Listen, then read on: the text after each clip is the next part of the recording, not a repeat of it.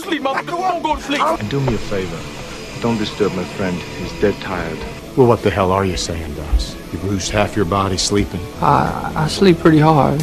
Welcome to Rock and Roll Bedtime Stories. Hey, it's Brian. And hey, it is Murdoch. Welcome to Rock and Roll Bedtime Stories. Thanks for joining the show, everybody. You know how you can get involved in the show, Brian. Tell them where to send that note to.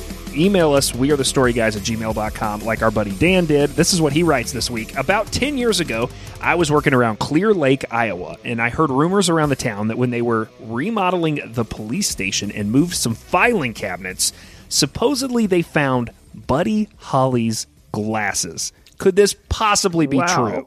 Love your episodes. Keep it up. Signed, Dan. Dan, what an awesome letter. Thanks for the question, buddy. Are Buddy Holly's glasses the first rock and roll fashion accessory? You know, I think the leather jacket is in there, but that's like Brando and James Dean. Like, I think if you really think about it, I think Buddy's glasses are first. Well, yeah, okay. And I remember seeing pictures of Buddy Holly when I was a kid and immediately thinking, like, that dude is cool. Like, that dude is rock. And I sort of remember feeling a difference also between him and guys like Ricky Nelson. And I think the glasses were the difference because there was just something about them that seemed edgier for some reason. But I don't know if this is continued, if people still feel this way about those glasses, because my youngest kid is in middle school, and recently we ordered him some replacement glasses online, and he like went through the demo to try to like figure out, you know, it's like weird when you order glasses online. And so he picked some frames he thought were cool, and he got them, and they were way bigger than he thought they were going to be. I thought they looked super cool. He did not think they looked cool at all. And me telling him that he had Buddy Holly vibes was not helping him whatsoever. Nah, that was just a terrible... you look kind of like Klinger from MASH. Like you gave him a reference that goes nowhere. We've talked about Buddy on the show before, and Dan, if you haven't heard it, it's episode 81, and there was a listener asking us about yacht rock, Canadian yacht rock, and somehow we talked a whole lot and learned a lot about Bobby V. Well, and we talked about Buddy recently too on the Robbie Robertson episode, because remember, Robbie claims he got guitar advice at a Buddy Holly show from Buddy himself when he was like 14. And you gotta hope it's true because it sounds awesome. It's a cool story. We'll continue. But if we're going to talk about his eyewear, I assume let's go back to his childhood and not just his glory days. There you go. Buddy Holly was born September 7th, 1936. And get this name. I don't think a lot of people know this. He was born Charles Hardin Holley, Holley. But Buddy was a nickname he got a long time ago from the beginning, and it never went away. Yeah, familial nicknames are such a funny thing. Like, I remember driving to meet my now wife's family for the first time, and she in the car is like, I have to talk to you about something. And you're like, whoa, man, what is this, right? Are there bodies in the backyard? Like, you know, are we going to eat some weird ritualistic soup? Like, what's going to happen? And she says, nobody in my family calls me by my first name. And I was like, what do they call you? And she was really embarrassed to say that they exclusively called her Sissy, which I'm sure came from her having a much younger sibling. And so she was just always referred to as the sister, right? But I think this phenomenon is actually like really common, where you have families that will call a member something and then it just sort of sticks and becomes... I mean, we have a mutual friend who was like the third Charles in his family, and so they called him Baby Charles, and then when they couldn't call him Baby Charles anymore, they called him BC. And when I met him, I literally thought that's what his name was. Like, that was initials to his first and middle name. That is not the case. His name is Charles. I found out later, I thought his name was BC too. At some point in my life, my current spouse basically said, you have to stop it with this last name stuff, because I would just introduce myself with my last name. That's Murdoch. Because because my whatever name is, you know, it could get so generic that people forget it. And then people like come up and they're like, oh, hey, and they'll have the name wrong. I forget that I call you your last name. Like that's a really good point. I ask you this question forgetting that, yes, you are a great example of someone who basically goes by a not really a nickname, but not your first name. If I say Mark in my house to my family, they don't know who I'm talking about. No, I refer to you as Murdoch at all times. So yeah, that's actually a really good point. Buddy starts playing the guitar, and singing with a pal of his named Bob. That's a little more normal. And they're like in the 7th grade. But it's not too long after this that he goes in for this standard like school issued eye exam. And the staff realizes that he cannot read the chart at all. Like not even the top line of the chart. Yeah, and come to find out, those of you who understand what your prescription is, Buddy has 200, 800. No, 2,800. 2,800. Sorry. 2,800. I apologize. See, you have like 20/20 vision, Brian. You don't even know what the hell this means. So mine it sounds are like bad. That's all I know. That sounds terrible. 2,800. Mine are like 2,275, 2,300. Yeah, 2,800 is. So it's like a third of that. Is not good. So Holly and Montgomery, they're playing music around town by this point, and Buddy's pissed about these glasses, right? Because it doesn't work, and he's thinking there's no way to make them look cool. So he wants to wear, like, he doesn't want to wear them when he performs. Like, I can imagine how awful this would try to do this. So he tries that once, and he drops his guitar pick and ends up having to crawl on the freaking stage to get close enough to find the guitar pick that he's dropped. And let me tell you, when I have to turn in my house and be like, can someone find my glasses? Like, it's a helpless feeling knowing how blind you really are. Well, and, at least now there are other options. There are folks who you might not even know need help in the eye department because they're wearing contacts all the time or whatever, right? But contacts back in the 1950s are not what they are today. And you couldn't wear them for very long. That was the problem because they would float over your cornea and have to be just in the right spot. So I read this story that said that Buddy was so desperate to not wear the glasses, he does try contacts at one point, specifically for an audition. And so he and Bob go, and they time the whole thing so that he can have them in just for the time that they're supposed to be on stage. So they get called up. They're supposed to be the next act to go up on stage and do the audition. He runs to the bathroom. He puts the contacts in. He comes back out, and they're like, actually, before this next act comes up, we're going to go take a bathroom break. And so the judges leave, which throws off the timeline. And so now he's stuck with these things in his eyes. And by the time he actually has to get up and perform, he cannot see in front of him.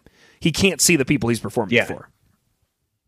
I'm not saying I was born in 1940, Brian, but those first contacts I got, this is true. The first contacts I got were like that. They were hard lenses. And the first day I had them, they had torn like tears in my eye. And I had to go to the optometrist, and they put the Led Zeppelin black light over it to where you could see it and just put like something, and it's the fastest healing organ. So, but thanks, Mom and Dad. I don't want. How old were you when you got glasses? I not have 8. Okay, yeah. So you got them very young, and they're very early 80s when you're wearing them for the first time. That's correct. So yeah, I was like, getting a shiv stuck in my eye. But anyway, so let's get back to Buddy Holly instead of me and my parents trying to murder me with my eyeballs and contact lenses. So when he realizes that he has to play in actual glasses, he gets the thinnest, clearest frames he can find, but still takes them off while he's being photographed because he thinks that they're not cool. But at a certain point, he realizes just from the practicality of being able to do anything, he embraces it all. Yeah, he's just going to have to, right? And so we're talking about how the movies influenced the adoption of the leather jacket, right? You mentioned just in passing, James Dean, Marlon Brando, they probably brought the jacket to rock music. Like, even though they weren't rock musicians, it really came through mass media. And as much as we might like to say that Buddy is the originator of these glasses, a little research shows that Buddy was influenced by pop culture as well. Do you remember Sergeant Bilko? The remake with Steve Martin. I do. Yes. It's a remake. So there was a remake in 1996. Okay. That starred Steve Martin, and I remember really wanting to see that movie because it was rated PG and it meant I was allowed to see it, and it wasn't a cartoon because I was like 13 and my parents were pretty strict about what I could go watch. I was like, sweet, Sergeant Bilko. That was 96. But rewind back another 40 years, and in the mid-50s, the origin point of that character is on the Phil Silvers show, right? So Phil Silvers, a comedian and a writer, he played this character on this show named Ernest Bilko, who's a sergeant in the Army and is sort of like an early forerunner of Michael Scott, right? He's a boss who's way dumber than the people he manages, and he leads them into all these ridiculous hijinks. And the whole time he does it, he's wearing black plastic glasses rims. Never saw the original, but I know about it, and I'll tell you why. It's sort of a punchline kind of at the end. First, this was shot in New York and not L.A., and at the time, that was totally unusual. That was weird. So they had live studio audiences, and they had memorized run-throughs like it was a stage play. So it ran into like there was a lot of theatrical elements, meaning like it's like Jimmy Fallon on SNL. So like the funny parts were that they messed up sometimes. Yeah. Because that, if you think about it, like that really influenced a lot of TV. And if you think about the concept and how that show is built, you'll understand why that supposedly is Larry David's favorite show of all time. Yes. And I went back in the course of researching the show and watched some. You can find full episodes on YouTube. And it's a sitcom from the 1950s, but it's pretty good. And Phil Silvers is very good at it. And it's supposedly, though, the optometrist who I think makes this connection. So Buddy has this one consistent optometrist when he's going through all of this eye stuff as a kid. And this guy, I guess, like understands the plight he's going through as he's trying to be a public persona and still has to wear glasses. And so he tries to pitch Buddy on this idea. He's like, have you ever watched Bilko? He's like, you ever watched Phil Silvers? Like Sergeant Bilko, his whole thing's the glasses. Like, so he's like pitching Buddy Holly on this idea of being like Sergeant Bilko. You can do the same thing. He's actually on vacation, this optometrist, in Mexico, and walks by a store where he sees a couple of pairs of glasses frames that look sort of like Bilko's. And he goes in and grabs them, buys them, brings them back for his young patient, and lets Buddy choose a pair. And Buddy, as we all know now, chose the black pair. And so obviously, as a rock and roller, Buddy was going to mess these up when he's out playing, music, however, 5-6 nights a week on the road every day, pretty much. So that same optometrist claims that he supplied Buddy with frames for years, and he would show up for replacements with a whole crew of people along for the ride with him. And the optometrist, is a direct quote from him, quote, "I always knew when he was out front because I could hear them beating the time to a song on the corner in the waiting room." That's awesome. So eventually Buddy's going to get established. He gets married. He moves to New York. And when he's far away from Texas, he'll buy his frames through an optometry office in Manhattan and not through this guy in Texas that he grew up with. But this place seems to source them from the same spot in Mexico. Oh, so by the timeline we're at now, let's think about the day the music died. So February 3rd, 1959, he's on the airplane with Richie Valens and the Big Bopper, and one of those black pairs of glasses is on him. Have you ever been to the Surf Ballroom? I've never been, and I love, it's like ballparks. I want to go to every concert venue, like ever, like anywhere, but I know what it is, but I've never been. Yeah, I want to go too, especially after reading more about it here, but it's still open. It's still a thing. And this, of course, is the site of the last Buddy Holly show. It happens February 2nd, 1959. And it is indeed in Clear Lake, Iowa, which is where Dan says he was working when he heard this story. Now, it's in the next few months hosting the following artists: John Waite, sign me up, Mickey Dolenz from the Monkees, been there, done that, and BTO, Bachman Turner Overdrive, all going to play the Surf Ballroom in the next few months. And in 98, the Surf Ballroom, this is the most how I learned about it really, was inducted into the Iowa Rock and Roll Hall of Fame in the ballroom category because it is in a book, Brian, about concert venues that I have. So I actually have seen a photograph of it, which is wacky, but never been there. Clear Lake is tiny. And so even now, it's like 7,000 people maybe. So it begs the question, whenever you read this story about Buddy Holly playing here, like, why? Why was he here? And why was this concert tour that was supposed to be a pretty big deal playing there? Yeah, if you go back to episode 81 with the Bobby V episode, we went pretty deep on that one. And here's a quick refresher about Buddy Holly. You might know this from our other episodes. He had a bunch of bad deals with management. And he had a terrible manager, like most people at the time. Not artist positive management deals. And so he has this guy who's been screwing him around. He eventually will dump him. Once that guy's out of the picture, he needs cash. So he signs a deal with this really large booking agency. It's like the second largest one in the nation or maybe in the world at the time. And they send him out on this tour. He thinks he's going to get an international tour out of it. That's sort of what baits him to do it. So the due he has to pay, the way it's sort of pitched to him, I think, is, okay, we'll get you the dates you want, but right now we need you to join this tour that we have put together that is touring the Midwest in the dead of winter. Yeah. And so the bus breaks down. The drummer gets frostbite.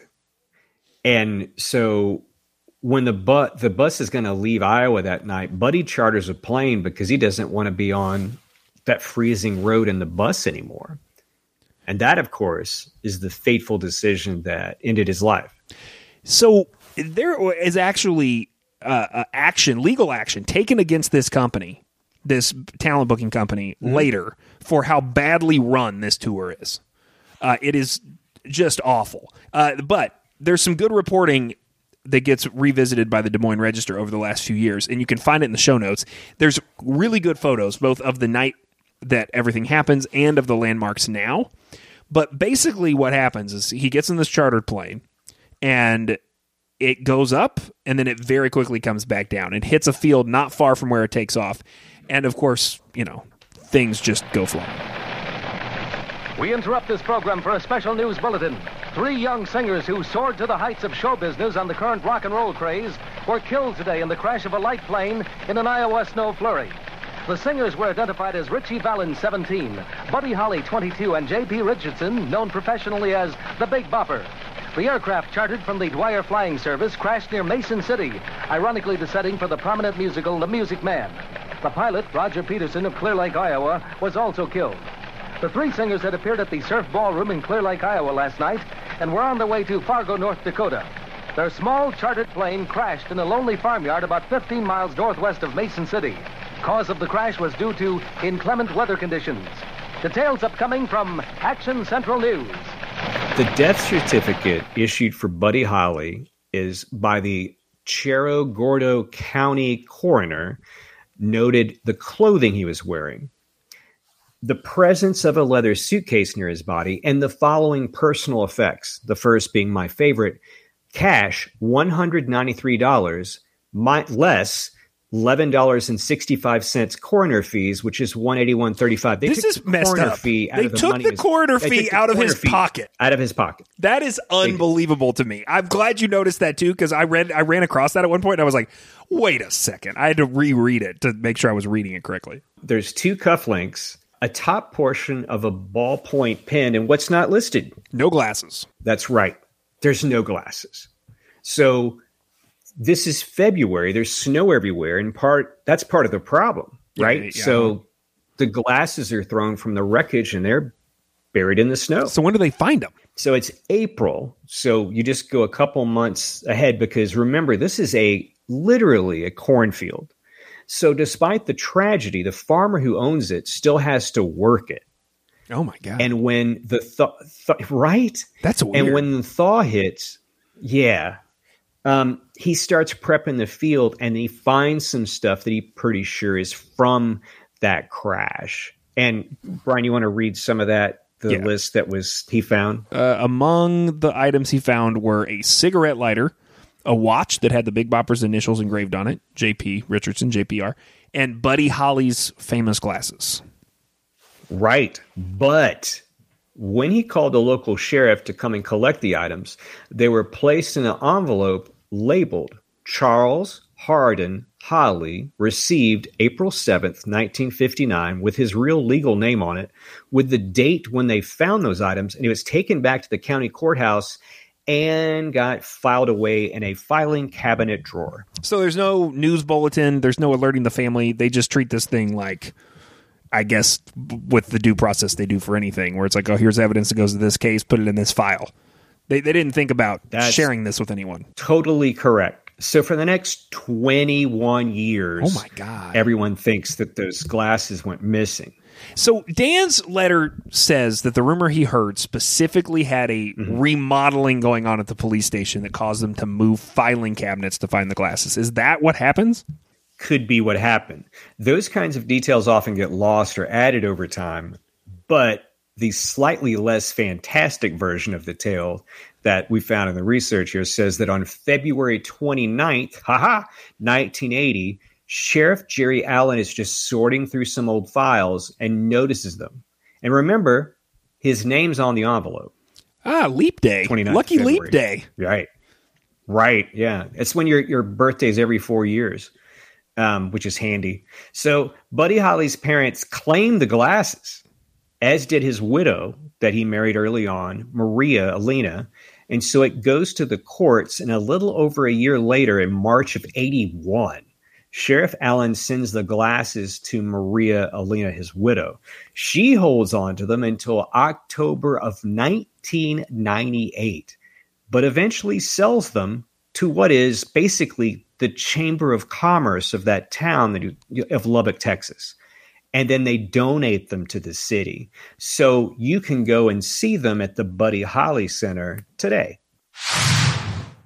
Man, we've officially hit that age where it's I remember people used to say, I need a vacation from my vacation, or I need a holiday from my holiday. But all the holiday stuff, dude, and you just get to the other side of it and you're totally worn out. Are you beat from all of the craziness and the chaos of Christmas and whatever else? Yeah. Yeah, it stinks when you ask your kid, what are we doing next? And they're like, what do you mean, what are we doing next? We just talked about that a minute ago. So I struggle. So it's been very helpful for me to try to find some type of solution for the holidays to keep up with work and buying presents and which ones I've wrapped and when I ran out of stickers. We live similar lives. Who gets what? We live similar lives. You try coffee, and it's like, how many cups of coffee can you have? And so recently I'd heard about Magic Mind, and our friends at Magic Mind had hooked us up with some samples. And I'll tell you, all the hype, all the stuff that they say about it is true. There is caffeine in it, but it's from the matcha. And it takes longer to release, so it helps reduce the stress, that you feel from getting caffeine really fast. And it's just full of natural ingredients, mushrooms and other stuff. And it really clears my mind, man. Help me make sure that the presents got wrapped in the correct order. And, I didn't give the wrong thing to the wrong person in the family and all that sort of stuff. It was nice. I don't know that coffee actually helps me do any of those things. So this has been terrific for me to give it a shot and see how well I could remember things and kind of stay focused, because I can get pretty unfocused sometimes with the amount of things that are going on. So it's kind of been a godsend to be doing this instead of coffee, for sure. Yeah. It's always good when the kids are like, Dad, you seem sharper today. I'm so glad you understand what's happening. If you want to try it for yourself and see if it helps you, magicmind.com/bedtime stories, and you can use our special code bedtime20 to get 56% off your subscription for the next 10 days. So just go check that out. magicmind.com/bedtime stories. The code is bedtime20. 20 BEDTIME 20. I was thinking about there being other glasses in rock history. If you were to say, what are the most famous eyewear in rock history? You basically have Buddy Holly, and then the other one are John Lennon glasses, right? Yeah. Sorta. If you say John Lennon glasses or Buddy Holly glasses, people immediately know what you're talking about. They do, but there's definitely a case to be made that you don't get the Beatles without the crickets, and at least in a certain sense, right? And in a lot of ways, Buddy is synonymous with the image and the glasses. And the Beatles existed without, like John List, he didn't have the glasses the whole time. They inspire the name of the band, the Crickets, the Beatles. Yeah. And Buddy really breaks the expectations around frontmen in glasses. Yeah, I mean, that's true, because you think about the other, other big glasses would be Elton John and Roy Orbison, right? And they all come after Buddy. I mean, I think now, like, if you have a front man that wears glasses and he wears big frames, I mean, the Hold Steady, right? Crick Finn wears glasses, Buddy Holly glasses, sort of. It is an acceptable, like, rock and roll thing. But that, this is the very beginning of rock and roll, and as we heard about, with the struggle that Buddy had in accepting himself wearing glasses, there was not a precedent for this. So he sets the precedent, and it really does sort of change the way glasses are seen for the rest of rock and roll history, which is cool. But this leads us to another aspect of Buddy Holly and fashion that is probably worth affixing to the back end of this conversation. And that's not Buddy Holly the performer, but Buddy Holly the song by Weezer, right? I think for guys our age, our relationship with Buddy Holly is different than people before or after us because of that song. By the way, it turns 30 years old next year. So, for real. Oh, man, it does. Dead serious, Brian. It's 94. I'm in college radio. Geffen does not work this record on me at all. Really? I don't hear about it from the label. No, there were these two fraternity guys that would call my just like the heavy metal alternative show. It was like Friday nights, and they would ask for Napalm Death or Cannibal Corpse. Oh yeah, as you do. They would listen to my show. Yeah, right. They would listen to my show at their frickin' parties. And then one day, one of them, because they also were a major of the same major, and so I would physically see them. And one day, one of them goes, "Dude, why aren't you playing the Weezer record? It's like the best record like ever to come out in like eons." I had no idea what he was talking about. And it was crazy high praise, and he's so true based on the songs, the production, and everything about it. Here's an interesting little minor what if moment in rock history. The original song, no reference to Buddy Holly. The lyric was actually, "Ooh wee ooh, you look just like Ginger Rogers. Oh, I move like Fred Astaire." The song is not about his eyewear and not about his nerdiness. So Rivers supposedly wrote it about how he was getting mocked by his buddies because of his girlfriend. Remind us of the lyrics to the first verse. "What's with these homies dissing my girl? Why do they got a front? What did they ever do to these guys that made them so violent?" When you read it out loud, it's like, there's something else there. "What's with the homies dissing my girl?" Yeah, you're right. It like just reading it dry like that, totally different vibe. The story goes that it not only did it have different lyrics, the song was not supposed to make the cut for the album. Rivers didn't really like it. Like he thought it was too goofy for the band and too much of a novelty. Now, remember, Rick Ocasek of the Cars produces the Blue Album. And he can hear the song's potential, and he has to convince Rivers to keep it. Yeah. Think about Buddy Holly by Weezer is like Creep by Radiohead or Sex on Fire by Kings of Leon. It was totally going to be left off, and now it's like synonymous with their success. So here's a quote from Rick Ocasek. By the way, I was stoked finding out that Rick Ocasek was producing this record.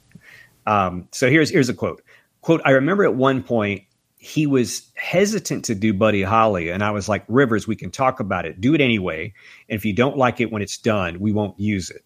And here's a better quote. And this comes from Matt Sharp, the bass player at the time. "Rick said we'd be stupid to leave it off the album. We'd come in the studio in the morning and find little pieces of paper with doodles on them that said, 'We want Buddy Holly.'" I adore the idea of fucking Rick Ocasek of the Cars taking the time to write that on Post-it notes and leave it in the studio. And remember, everybody, it's not the first single. The first single on the Blue record is "Undone the Sweater Song." Explain this to me, Murdoch, because I do not understand this. Why would Rivers think that Buddy Holly was too much of a novelty song and the Sweater Song wasn't? You know what? I don't know how to answer that, but I can just sort of like, come back with this statement, which is Rivers was on Conan O'Brien's podcast, and he said that he realized they opened for Metallica. Weezer opened for Metallica on a couple dates, definitely not here in the United States. And Rivers had this moment where he realized that the Sweater song was Welcome Home Sanitarium, but just in a major key. Yeah. That he had completely ripped off the Metallica song. That is true. Just sort of like, for me, that drop. Yep. That's funny. Yeah, and for me, both of those songs are kind of goofy and cheesy. So I don't know. So to bring us back to where we started for a moment, we said up top, we were talking about movies, Brando, James Dean. We're talking about TV, Bilko, and then music. They come together, they form this synergy, and it creates the iconography. We get the leather jacket, and then we get the glasses. The visual component of this song is really what makes it stick. The video. Oh, good God. Yeah. The Happy Days music video. And it's not just the video that is of note here. It is how the video gets distributed. I had forgotten this, and I love the synchronicity involved here because it's Buddy Holly who helps create and break rock and roll. And it's Weezer singing about Buddy Holly that sort of first fully merges pop music into the internet. So first, give us the basics on this video, if people have just forgotten or lived under a rock or whatever. Pat Wilson, the drummer, told Rational Alternative Digital, this is from 95, we rebuilt the inside of Arnold's, and we dressed up, and we would film a scene. We bought some film footage of Happy Days and then put it together. And when they filmed us, they processed it to make it look a little grainy so that it matched the quality of the old footage of Happy Days. And for the most part, it looked really good. When he says we, it's important to point out that he is talking about Spike Jonze, a.k.a. Adam Spiegel. This guy's filmmaker, director, known for all sorts of envelope pushing over the last 30 years. You may remember the movie Her. That one comes to mind, but there's been a whole bunch of other ones. Being John Malkovich, Eternal Sunshine of the Spotless Mind. But this is one of his first big splashes that he makes. I did not know this about him, but he comes out of the BMX scene. Like, he likes to ride BMX bikes, and then he starts filming other people and photographing other people riding BMX bikes. And at some point, one of the cyclists that he takes this video of takes the video that Spike had shot and shows it to Kim Gordon. And Kim Gordon is isn't that crazy? Kim Gordon is like, dude, we should make a Breeders video out of that looks like this. This is basically what he's done before the Weezer stuff. He's done a few videos, one of them being Last Splash, and then he gets this gig with Weezer. I never watched any of the bike stuff, any of the BMX stuff. And for me, once the videos and the movies happened, that's where I became much more familiar with him. I was aware that he was a BMX athlete, but I didn't know anything about him. So they have this video. This all drops at the end of 94. And by 95, it's getting plenty of MTV airplay. But something else happens in 1995. This story is so messed up. Windows 95. It's like, how the hell did we get here? Why are we talking about an operating system for a computer? Oh, well, hang on. We'll tell you why. The context that is really important here, and there is this great piece in the show notes. Nostalgia Nerd did this video on YouTube. Watch this if you want to go really deep on what is happening in the world of computers and in pop culture at the time that sort of all coalesces here. We'll just give you the cliff notes. But basically, Apple and Microsoft are competing really hardcore for the computer market at this point. And Apple is constantly negging Microsoft because Apple was basically saw themselves as smarter, not proletariat, right? Hey, we're a computer for people who really understand computers, and the PC is a computer for people who don't understand computers. And so Microsoft realizes that if they're going to win this battle, they need to make computers seem like something everybody wants and needs to have. And they need to capitalize on the hip factor and becoming top of mind. So they decide to do something that Apple hasn't done in the same way, which is pour money into advertising and promotions. Now, we will see Apple take this playbook later And they will be, because remember at the beginning of the 2000s when the iPod comes out, and how synonymous certain pop songs we know are with the iPod, where we just think of them as like the iPod song or whatever. So they will do this stuff obviously later, and it's a little more directly correlated when it's a music playing device. But this is basically what's happening in 1995 as Weezer is about to hit it. Meanwhile, Microsoft is just pouring money into permeating pop culture. And along the way, Microsoft has a talk with David Geffen, Geffen Records, Weezer's label, Nirvana's label, about music they might be able to include in the Windows 95 startup disc when they had those. And David Geffen gives them the video for this new band called Weezer, and he never tells them about it at all. None of the guys own a computer. Okay, none of the guys in Weezer. So they don't have any idea this is happening, and they don't understand what it means to be happening. This is a quote from drummer Pat Wilson. Are you ready? It's, quote, "I was furious because at the time I was like, how are they allowed to do this without our permission? It turns out it was one of the greatest things that could have happened to us. Can you imagine that happening today? It's like, here's one video on YouTube. It's your video." I mean, it is pretty insane when you think about the idea of there being nothing else. And it's not entirely true. There actually is another video on there, but it's Edie Brickell's Good Time. That is not a highly competitive video. There's 2 videos, okay? And Rivers... It's not from shitting rubber bands at the stars. It's from that follow-up record. Yeah, right. Here's a fun fact, though, about this video. Rivers does not wear glasses in the Buddy Holly video, which I had forgotten. See, I feel like he does, but he doesn't. He doesn't. I actually went back and looked. Yeah. And, I mean, let's talk about your glasses. I mean, you basically wear Buddy Holly glasses. You have most of the time that I've known you. I guess. I mean, they weren't like the big, huge round ones, but I've always had like sort of black ones. Well, yeah, black frames. I had a pair that was more, I don't know, it's kind of hard to explain, but they were like rectangles instead of bigger like that. And I had a business meeting that was not here. It was in another city. And I was trying to find, I was like, there's a table full of people I was meeting. And then eventually I didn't know any of them. And I sat down and we had like a terrific time talking. And then one of them said, you know, we've had a really good time. We were all joking. We saw you. We saw your glasses and we thought you were going to be an asshole. And I thought, man, I'm never getting rid of these frickin' glasses. Ever. For business meetings, like, I don't care if the lenses are scratched. And just walking in with that Buddy Holly swagger. Did you ever celebrate any of the Buddy Holly tribute albums? I have like multiple, like literally sitting on my desk. This one, Rave On, that's got, this is from 11. Did you have this one? That's the only one I've got. Yeah, this one's got the Black Keys, Fiona Apple, Paul McCartney, Florence and the Machine. Who does I'm Gonna Love You Too? That's my favorite one on there. You say you gonna love me. Jenny O does it on this album. And then there's another Jenny O. There's another Buddy Holly tribute that came out around the same time. That one's called Rave On Buddy Holly. The other one I'm thinking of is called Listen to Buddy Holly, I think. And I just remember it has Train. They're all good. I mean, those songs are just pop songs. And so regardless of whose hands they're in, they hit pretty hard.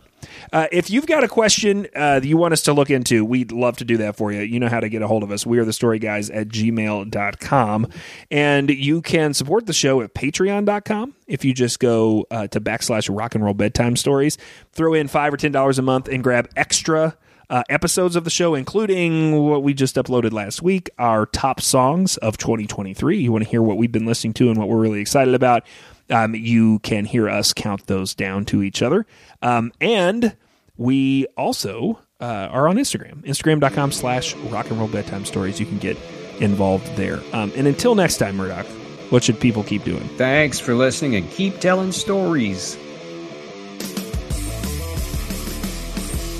Rock and Roll Bedtime Stories is a Story Guys production. The show is produced and edited by Brian Eichenberger. Get more stories, hear more podcasts, and book the guys for your conference or house party at wearethestoryguys.com. Copyright Boy Have We Got Stories Productions. All rights reserved.